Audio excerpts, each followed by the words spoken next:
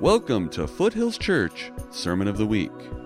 We hope you enjoy this message by Pastor Harvey Friesen. For more information about this podcast and other resources, please visit foothills.org. Good morning, everyone. It's good to be here in the house with you.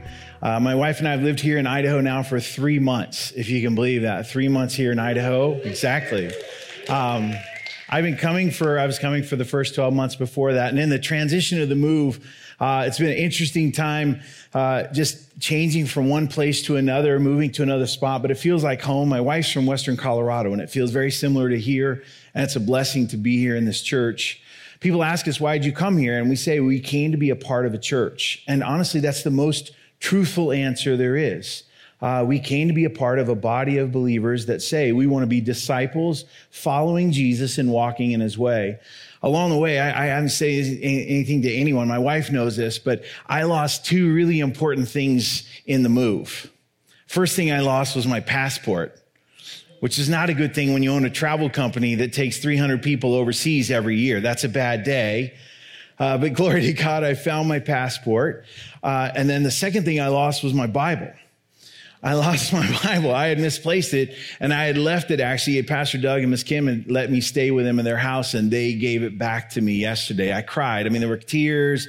They helped me get through it. I had a pastoral spontaneous visit where Pastor Doug walked me through the terror of going, finally, Harv, you have your Bible. Now could you just preach the word of God like you're supposed to around here? I think he said something like that.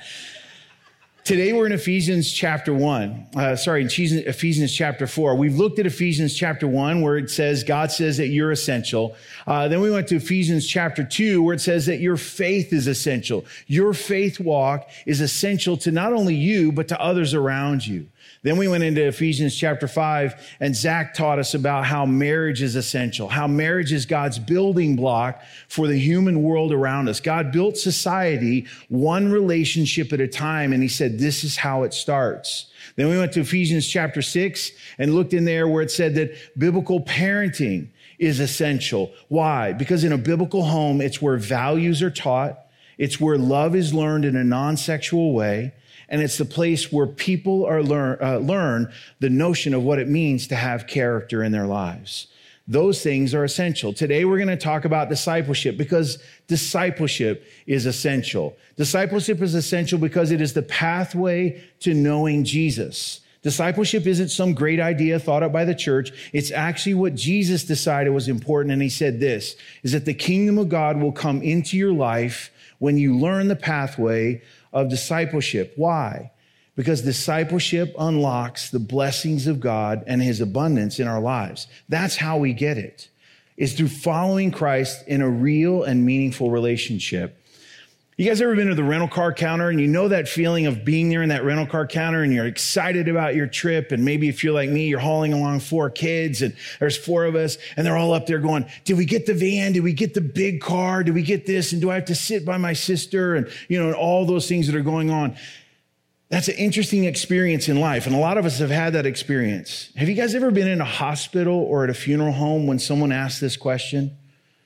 Man, I don't know how people make it as non-believers. You ever felt that? You've thought it yourself, right? It's like, I don't know how you do it as a non-believer.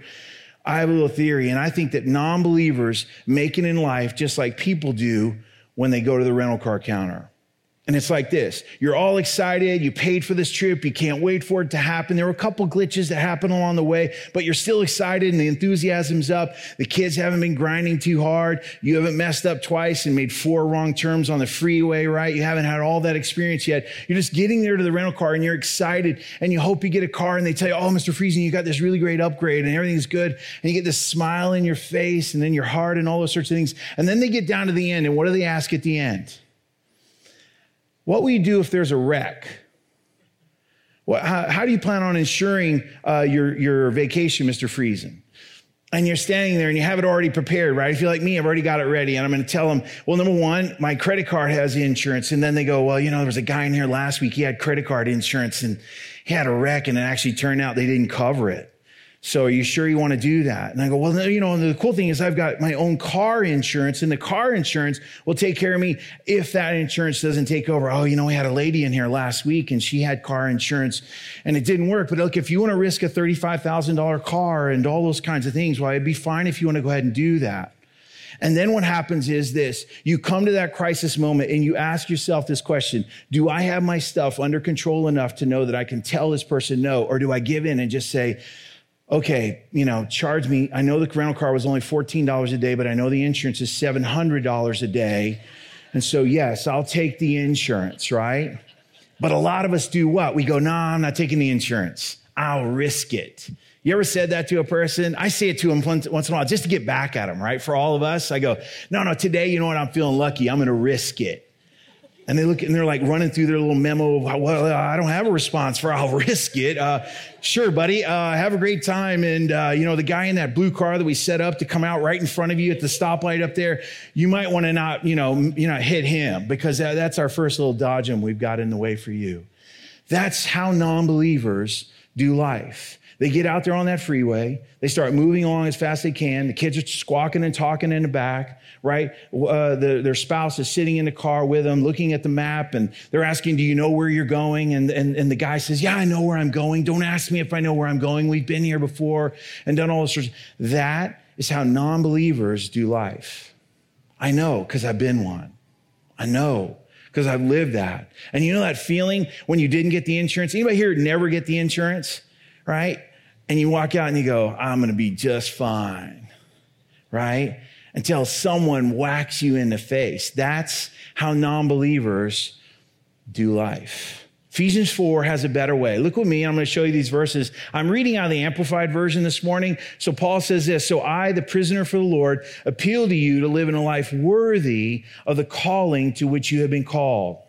Worthy of the life that you've been called to. We were all called to know God. He's saying live in a way that is worthy of that calling. What does that calling worthiness look like? To live a life that exhibits godly character, moral courage, personal integrity, and mature behavior. Those are the things that Paul had in his heart, and those are the summation of what it means to live that life, a life that expresses gratitude to God for your salvation. That is what it means to say that we're a follower of Jesus Christ, is that we're going to live a life worthy of our calling. But if you're like me, what we do in life is that we do just enough, right? Just enough living. I'll do just enough to stay healthy. I'll do just enough to stay married. I'll do just enough to be happy. I'll do just enough to keep my job. I'll do just enough life. And here's the problem, is that when we do just enough Jesus, we're worse off than if we'd not done him at all. Because just enough Jesus is a brokenhearted, no blessing, wondering where God really is, I've tried this and it doesn't work kind of life. He says that's what we're to do. And he says, okay, so this is what we're doing. And he says, well, this is how we do it. How do we do it? We do it with humility, because we know where we've come from. We do it with gentleness, maintaining self-control. Don't ask me about my events of this week. Harv had an episode. With patience, Lord have mercy, bearing with one another in unselfish love. So that's how we're to do it. So this is what we do. This is how we do it. And then he says, by the way, here's the goal. The goal is this: make every effort to keep oneness of the Spirit of God in the bond of peace. How do we keep that oneness? We keep it because Jesus Christ is in our lives, and he's giving us the capacity to have godly character through his Spirit. He's blessing us with moral courage when we face those moments. Everybody's a person of integrity. Just don't test mine. I've got it, but let's don't make today a test. We ask for personal integrity, and God comes along and says, okay, Harv, let me teach you a little bit about that. That's discipleship, is that Jesus comes along and says, hey, I'm your insurance. You bought it. I'm in. And it's not about fire insurance. It's about going to heaven or hell. This is about insurance to say, I have a God who says, not only will I insure your life, I'll come sit in the car of your life. That's discipleship. You guys ever get asked this question, what do you do for work? All the guys in the room, right? We show up at a meeting, we're going to be at somewhere, we're meeting new people and all those kinds of things, or we show up at a family gathering or whatever, and they ask the question, first question invariably asked of a guy is, hey, what do you do? Right? I want to summarize your life. I want to sum you up. I want to judge you. I want to put you in comparison to myself. And so I want to ask you, what do you do? You know that feeling, right? Whenever someone asks me that in front of my wife, she goes, oh gosh, she's going to say this again. My first answer, if I want to be funny about it, is I say I work in a multinational company or organization. We're all across the world. We've got offices in every city. We're in every country. We're a big deal. And they're like, really? Wow. I mean, like, they keep looking like they're thinking Intel or Coca-Cola or something like that. And I said, well, I'm a pastor of a local church, man. We're all over the place. I'm like, oh, okay. Well, that's cool.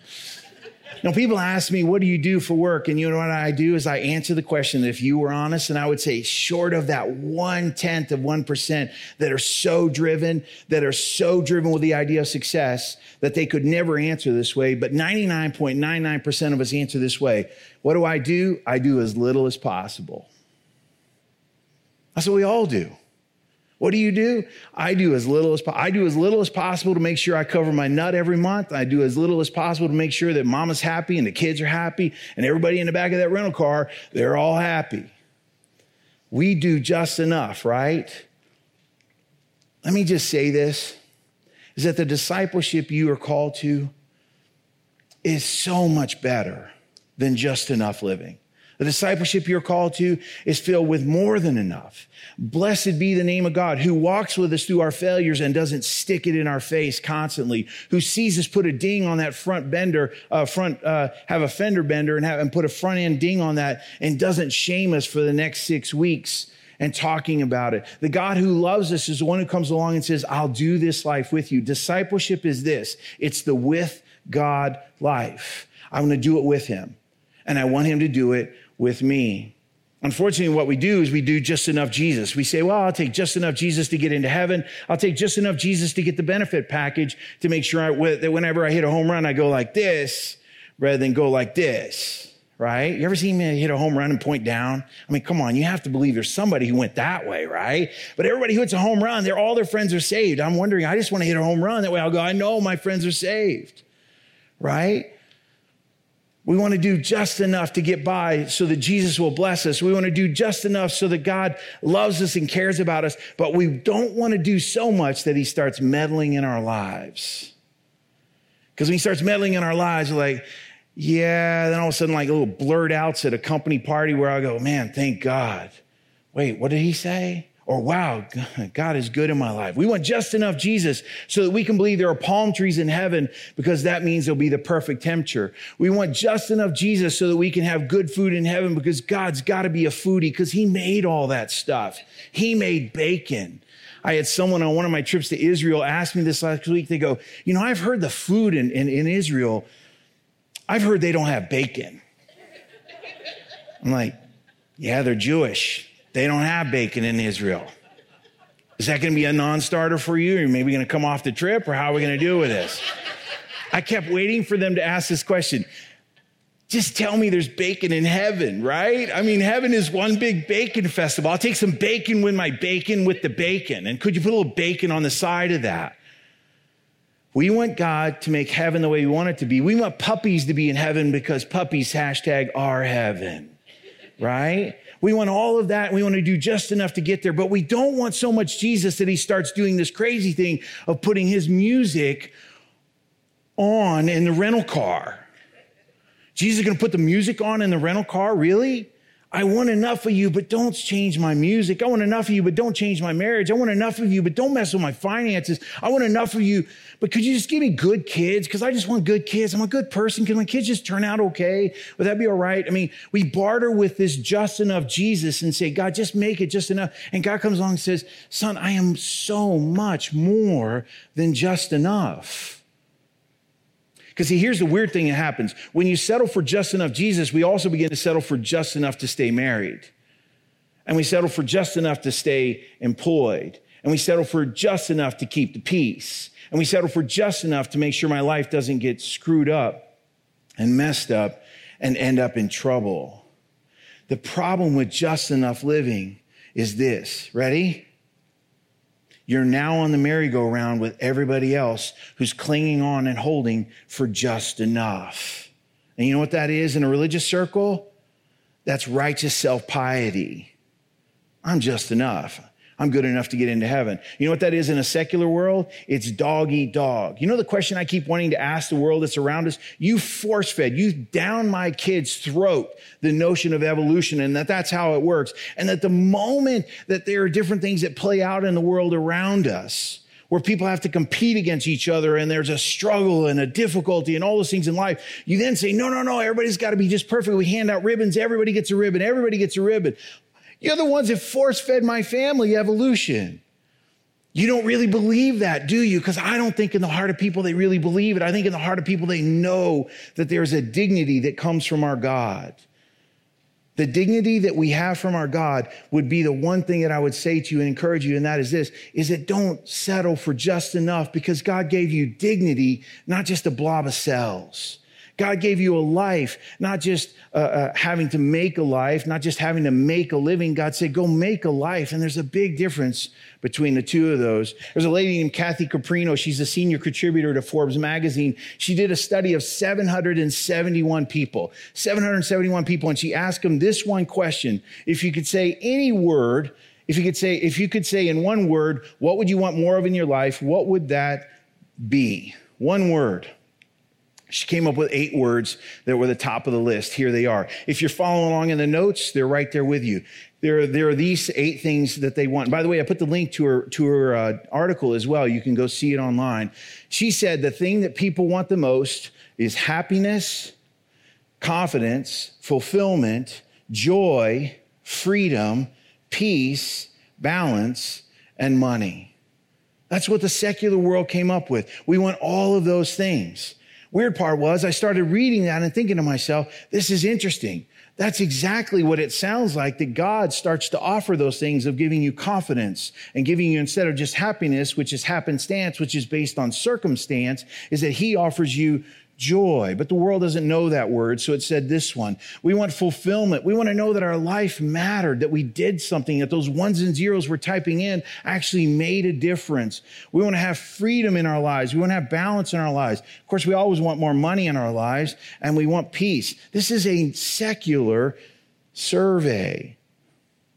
As I got to watching that and read through it, one of the things that was very interesting is that she said something very, very significant. She said, it's very hard to sustain those things. People feel them frequently, but it's really hard to keep them. Instead of being that clear, they become that fuzzy. You see, one of the things about the law of diminishing returns is that the more you grasp for it, the more you need of it. And the more you need of it, instead of really wanting to have it, what you want is just the feeling associated with that. And so what happens is that we get a world that lives in this fog and in this haze and in this fuzzy kind of world. And along comes Jesus on our computer screen and tacks up this little yellow sticky note. And he brings in John 10:10 and he says to us, by the way, a thief comes to steal, kill, and destroy, but I came to give you life and life in all its fullness. Discipleship is saying, I want the full life. If you offered it, I want all of it. God offered it, friends. And it's not a bait and switch. It's not a bait and switch at any level. In fact, God's saying, I offer the things that your soul longs for, because this, while it's a secular survey, really is this. It's an ask into the heart of every person who's alive. What do we want? Now, here's the cool part, is that God not only says, I'll offer these, but I'll offer them to you in your marriage. I'll offer them to you in your parenting. I'll offer them to you in your work world. I'll offer them to you when you're driving down the road wondering, why in the world am I just a working stiff doing what I'm doing? God, who loves you, invites you to be his disciple. There's a powerful thing that happens in that process, and that is this, is that discipleship sneaks up on you to where at some point, all of a sudden you start feeling more peace. All of a sudden you start feeling more joy. All of a sudden you start experiencing that, because that's called the work of the Holy Spirit. The Holy Spirit of God actually endows us with those blessings. There's moments when you've had just an incredible day and you don't have any idea why it was. And you'll find out later that someone in your life was praying for you because the Holy Spirit was activated to pray and to bless and to encourage and to strengthen your life. Look, I don't live a perfect life. I've never had a perfect life. In fact, I've had more 2x4s to the face than I've ever had some beautiful edifice built in front of me by the snap of my fingers. Life is difficult. It is. But that's why he offered us discipleship. I wouldn't trade my life with any of you. I wouldn't trade my life with anyone. I wouldn't trade my life because you know what's happened in my life? A long time ago, I took God up on this idea. If you will follow me, I will walk with you and I will show you abundance in living. It's called discipleship. Is it flowers and daisies and puppies and good food and bacon all the time? It's not. I mean, a little bit of bacon never hurt anyone, but it's not bacon all the time. And it's not good all the time. It's difficult. But I've learned to make Jesus three things in my life. You ready? The Savior of my life, the Lord of my life, and the practical leader of my life. The Savior of my life, the Lord of my life, and the practical leader of my life. Discipleship is one of those things where what I've learned to do is I'm not a person of prayer. I'm a person of action. I mean, all you got to do is read my Lemon Leadership Survey, and you'll note that I wake up in the morning going, okay, let's do something. And Sally has been that person in my life that says, I know you want to just do something. Maybe you should figure out the right something to do. But I'm just saying, go live, have a great day, Harv, go do all those sorts of things. I'm that person that wakes up saying, let's get on with it. One time I was sitting with Shelly, and I'm an ideas guy, and I love opportunities, and I love doing different things. I mean, we just do. I mean, God made me for action. And Shelly said to me one time, she said, you have more ideas before breakfast, don't you? And I go, yeah. She goes, tell me some. I get to about 14 or 15. She's like, I can't hear another word. I just want to know this. Are you going to come home tonight having done your job, and are we going to have enough food for tomorrow? You know the difference between a man with a great idea and a large pepperoni pizza? I'm not sure about the man with a great idea, but I know a large pepperoni pizza will feed a family of 4. Right? I have all kinds of great ideas. What prayer did is that prayer taught me to believe that God has better ideas than me. You know what I had learned is that I learned to read the Bible, not just run through the Bible. I learned to expose the Word of God to my life so that I would actually have truth to live by rather than just making it up on the fly. I learned to risk having Jesus be welcomed into my decision making so that I don't just make decisions, but I actually invite him to lead my life. We have all these great plans, but God can become the leader of our lives. I've learned to risk God in my marriage, in my work, in my thought life, in all those places. I said, God, you can lead. I'm willing to do that. Because if you go back to the rental car thought, it's this. If Jesus Christ is riding in the car with me, I think he'll do a better job because he's a local wherever he goes. He's a local wherever he goes. I learned as well to let God lead my life to serve him. I don't have a perfect life. If you think any of us pastors have perfect lives, you have a misunderstanding of discipleship. We know a perfect God who's willing to perfectly invite himself into our lives if we will let him be the leader. And then from there, go get him, boys. Go get him, girls. Get on with it. That's discipleship. Lord, lead me. Lord, guide me. Lord, encourage me. Some of you are doing this and you're walking in it. Let me encourage you. There's a next place where God wants to let you let go and let him lead. I guarantee you that is. If the Lord is your Savior and the Lord is your Lord and he is your leader, there's undoubtedly, if your life is like mine, he's got another place where he goes, you know that one part you've been holding on to for forever, Harv? Let me in. I can do work there. If you're a believer like that, let him in. Your step today, one step closer. Lord, that thing I've been wondering about, I can't. And here's how you know which one it is. It's the one you worry about the most. You know what worry is? Worry is praying to yourself. Worry is praying to yourself. You're saying, man, if this and that and whatever and like that. And here's the problem. You're worrying to the person that has absolutely no capacity to handle what you're worrying about. That's what the world does. That's what the world teaches us. Prayer is saying, I will take my worries to the maker who made me and I will ask him to lead me. If you're doing life, let him lead you one step further. Whatever you're worrying about, that's the one place he'd love to join you today. Maybe you're the person who said, Jesus is my Savior. That's it. I got him. I bought the insurance. I'm good. I can drive through life however I want to. I can hit you. You guys ever see that part in that movie where the two ladies are upset in the parking lot and the lady just rams into the other lady? She's like, what are you doing? She goes, I bought the insurance. If Jesus is only your Savior, we can have the tendency to get a little bit cocky about life and just go, I'm saved. It's all good. It'll figure out. Palm trees and puppies, baby. That's what's waiting for me, and I can't wait. I'd like to have one of these when I get there. If Jesus is just your Savior, I will say this to you, no offense. You're probably the most hurting, confused person in the room today because you've accepted what he's done for you, but you've never let him take you to the place where he wants you to know his salvation on a daily basis. You're sitting here on first base, connected to God, and he keeps giving you the steal signal or the go signal, and you keep going, I'm standing on first base. Hear me on this. Ready? Ready? You don't get any runs for first base. You know what first base is? It's trying. You don't get paid for trying. God says, keep moving and keep walking. So maybe you know Jesus as your Savior. If you know him only as your Savior, risk going on to that next place. Risk going to second base. Risk saying, you know what? I will walk with him because I want to receive him. Where does that start? It starts right in that water. It starts right in that water. Heaven will be filled with all kinds of people. But it will be filled with people that have humbled themselves and went to the baptistry, not because the water saves you, but because the baptistry shows you that you are to submit to him and to follow him to lead your life. We let the old self die. We let the new self begin. Today be a great day to ask God, hey, Lord, would you start leading my life?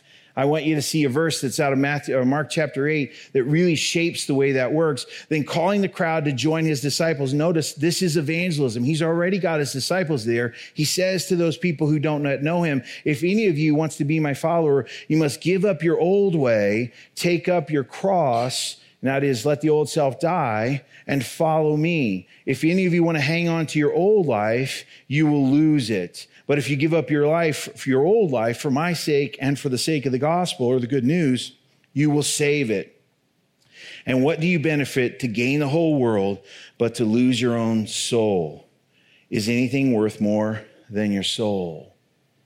Let him go to the next place. Jesus is Savior. Jesus is Lord. And then there's some of you that have never said, I'm going to let him in. I don't need a Savior. I'll save myself. Remember we talked about heaven and it goes through the baptistry, not because the baptistry saves you, but because humility is learned in that water and surrender is displayed in that water. Here's the thing. Heaven we fill with all kinds of people, but heaven is not a place where you enter because you did enough to get in. If you read the scripture, it's not that way. If you look at all the other religions of the world, say you can earn your way in. Jesus says you can't. Here, I'll pay for you. I'll pay for you. Jesus is on offer for those of us who are following him as Lord and Savior and leader. Jesus is on offer for those of us who just said Savior. And Jesus is on offer for people who said, no, I'll make my way in on my own. And he's offering it through this. Be his disciple. Be his disciple.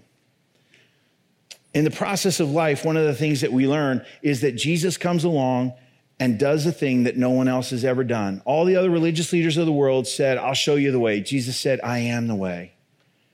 All the other religious leaders said, go try this. Jesus said, I am this. And if you'll walk in me, I will know you and the Father will know you because I have known you as well.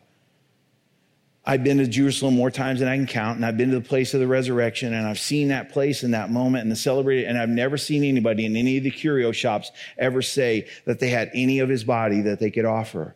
Because Jesus Christ is no longer here. He went to be with the Father. He raised from the dead. We'll do another sermon sometime on why we can believe the resurrection. But in Romans chapter 10, it says this about being saved and about coming to Jesus. Because if you acknowledge and confess with your mouth that Jesus is Lord, recognizing his power, authority, and majesty as God, and believe in your heart that God raised him from the dead, you will be saved.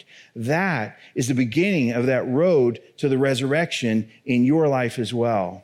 There's another verse that I want you to see, and that is John chapter 1, verse 12 says this, but to as many as who did receive him and welcome Jesus, he gave the right and the authority, the privilege to become children of God. That is to those who believe in, adhere, trust in, and rely on his name. His name. His name. His is the name. One of the most beautiful blessings I've had in my life is that I've encountered people along the way in the process of discipleship, in the journey of following Jesus. There's a really good friend I met in early 2000s named Pat Manson. Pat Manson's right up here on the stage. Pat Manson's a Colorado kid. He grew up in Colorado. He was a pole vaulter. This is a picture of him at one of the world championships. He was vaulting there. Sorry, not one of the world championships, but this is on the European Grand Circuit. This picture is a picture of my buddy Pat. Well, Pat and I became friends, and then we became disciple mates as well. We got into a small group, and we discipled with each other, and we grew in the faith, and we grew in the walk. And then we did something else, and that is our wives and us got together, and the four of us and another couple, and we started a marriage ministry where what we did is we said, what would it look like if we took 12 couples a year, and we just walked for a year with you through the process of allowing Jesus to lead in your marriage? So we took 12 couples. We ended up with 96 couples. 94 of them are still married to this day. And the premise was this: we're not just here to survive, we are here to thrive. And part of what inspired me was that Pat was a man of passion about his life. Still is a man of passion about his life. Before I met Pat, he had trained, worked out, and methodically became one of the very best pole vaulters in the world. At the time we met and became friends and started discipleship, he was competing as a world-class athlete. Pat's goal was this. Hear me on this, disciple. Hear me. Pat's goal was to win a gold medal. That's what he wanted to win. Let me share with you a few of his accolades. In high school, Pat was this is him in college, but before he got to college, in high school, he was a Steinmark Award winner. He won the best scholar athlete in the state of Colorado his high school year. He set the national record for high school pole vaulting. Just last year, his son beat it by a half inch. It's beautiful. If you're a father and you're in discipleship, you want your children to get ahead of you. You want them to. You want them to. I was there the day, my fastest pitch was 88, 89. I was there the day when I sat behind the gun and I watched my son throw 90 and he came off the field and I looked at him, I said, son, the gun said 90. And he looked at me and he was like, yeah. And he went, oh, Dad, I'm sorry I beat you. And I said, you were meant to beat me. You know what discipleship is? You cheer on those people around you and say, keep going. You'll do better than I did. That's parenting and discipleship. Pat in college earned a scholarship, not only in athletics, but also in academics from the University of Kansas. He was the NCAA Division I 7 times. He was an All-American. He set the record at 18-6 and 18-8. He was a Big 8 conference champion. Pat went on from there to play professionally or to compete professionally. And here are all the things he was. He was ranked number 1 in the U.S. in 96. He was 10 years on the circuit. He was a 3-time gold medalist at the Pan American Games. He went to 2 world championships for the United States, and he got 6th place in the world championships in 97. He won in 98. He won a bronze medal at the Goodwill Games. He set a record in 2007 of 22 consecutive years. Think about this record. It's a record of consistency and staying at a goal, right? He set a world record of 22 years of going over 18 feet. His personal best was 19.2 and a quarter, and he was a 5-time Olympic trials competitor. As a father, one of the cool things about Pat along the way to his goal for being a gold medalist is that this is his wife, Amy. Amy was a 3-time Olympic trials qualifier in both the marathon and the 5K. She could know how to do it for 5, and she knew how to do it for 26.2.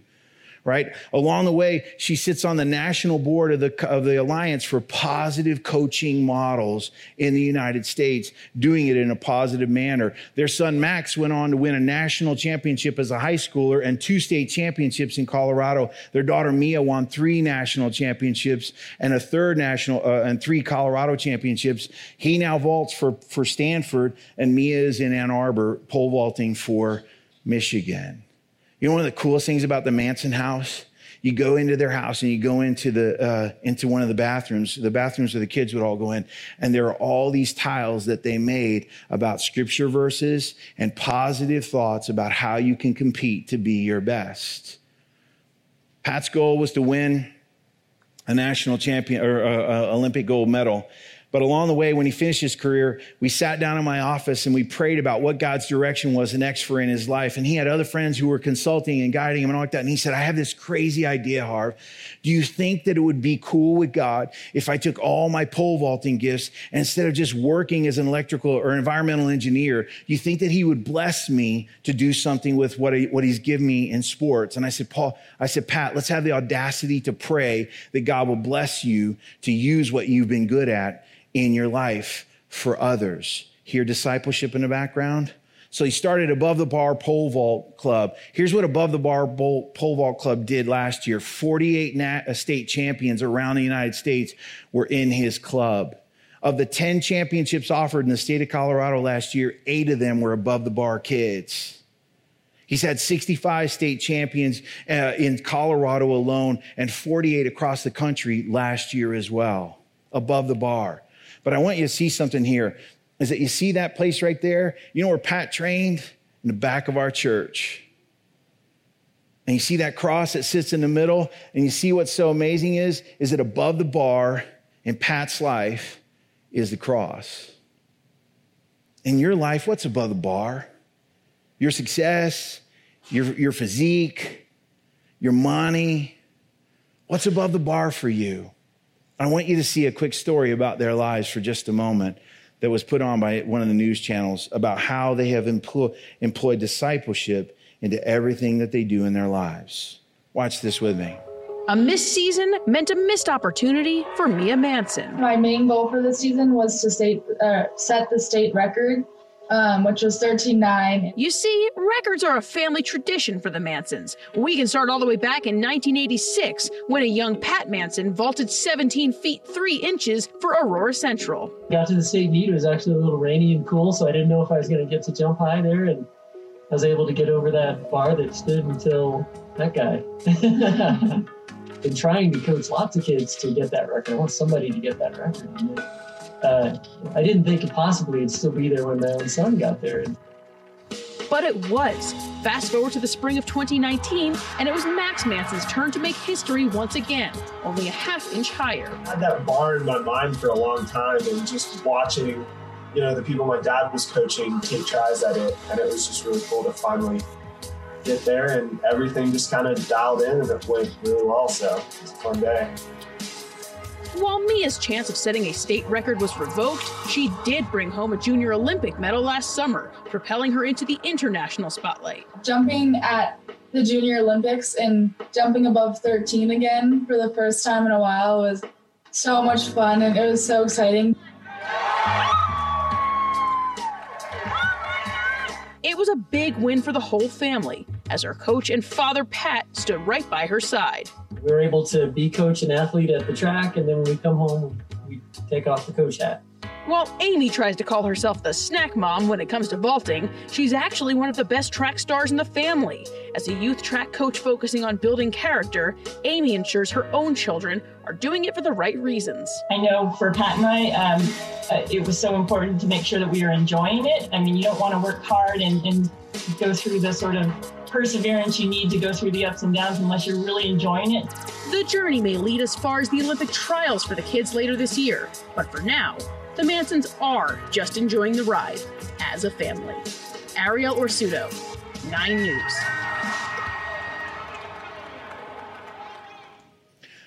Discipleship in the Church of Jesus Christ is learning to enjoy the ride as a family, because we're rooting for each other. Your discipleship, your followership, your walking with God, all those things, get it, hear me, are essential.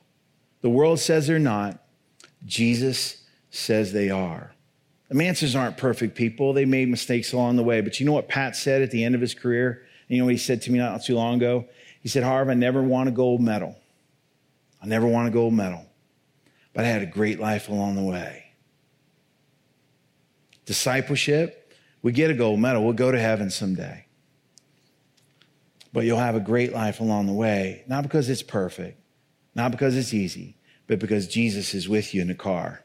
In fact, he's driving. That's following Jesus. Thank you for listening to this Sermon of the Week. Video footage of this sermon and others can be found on foothills.org.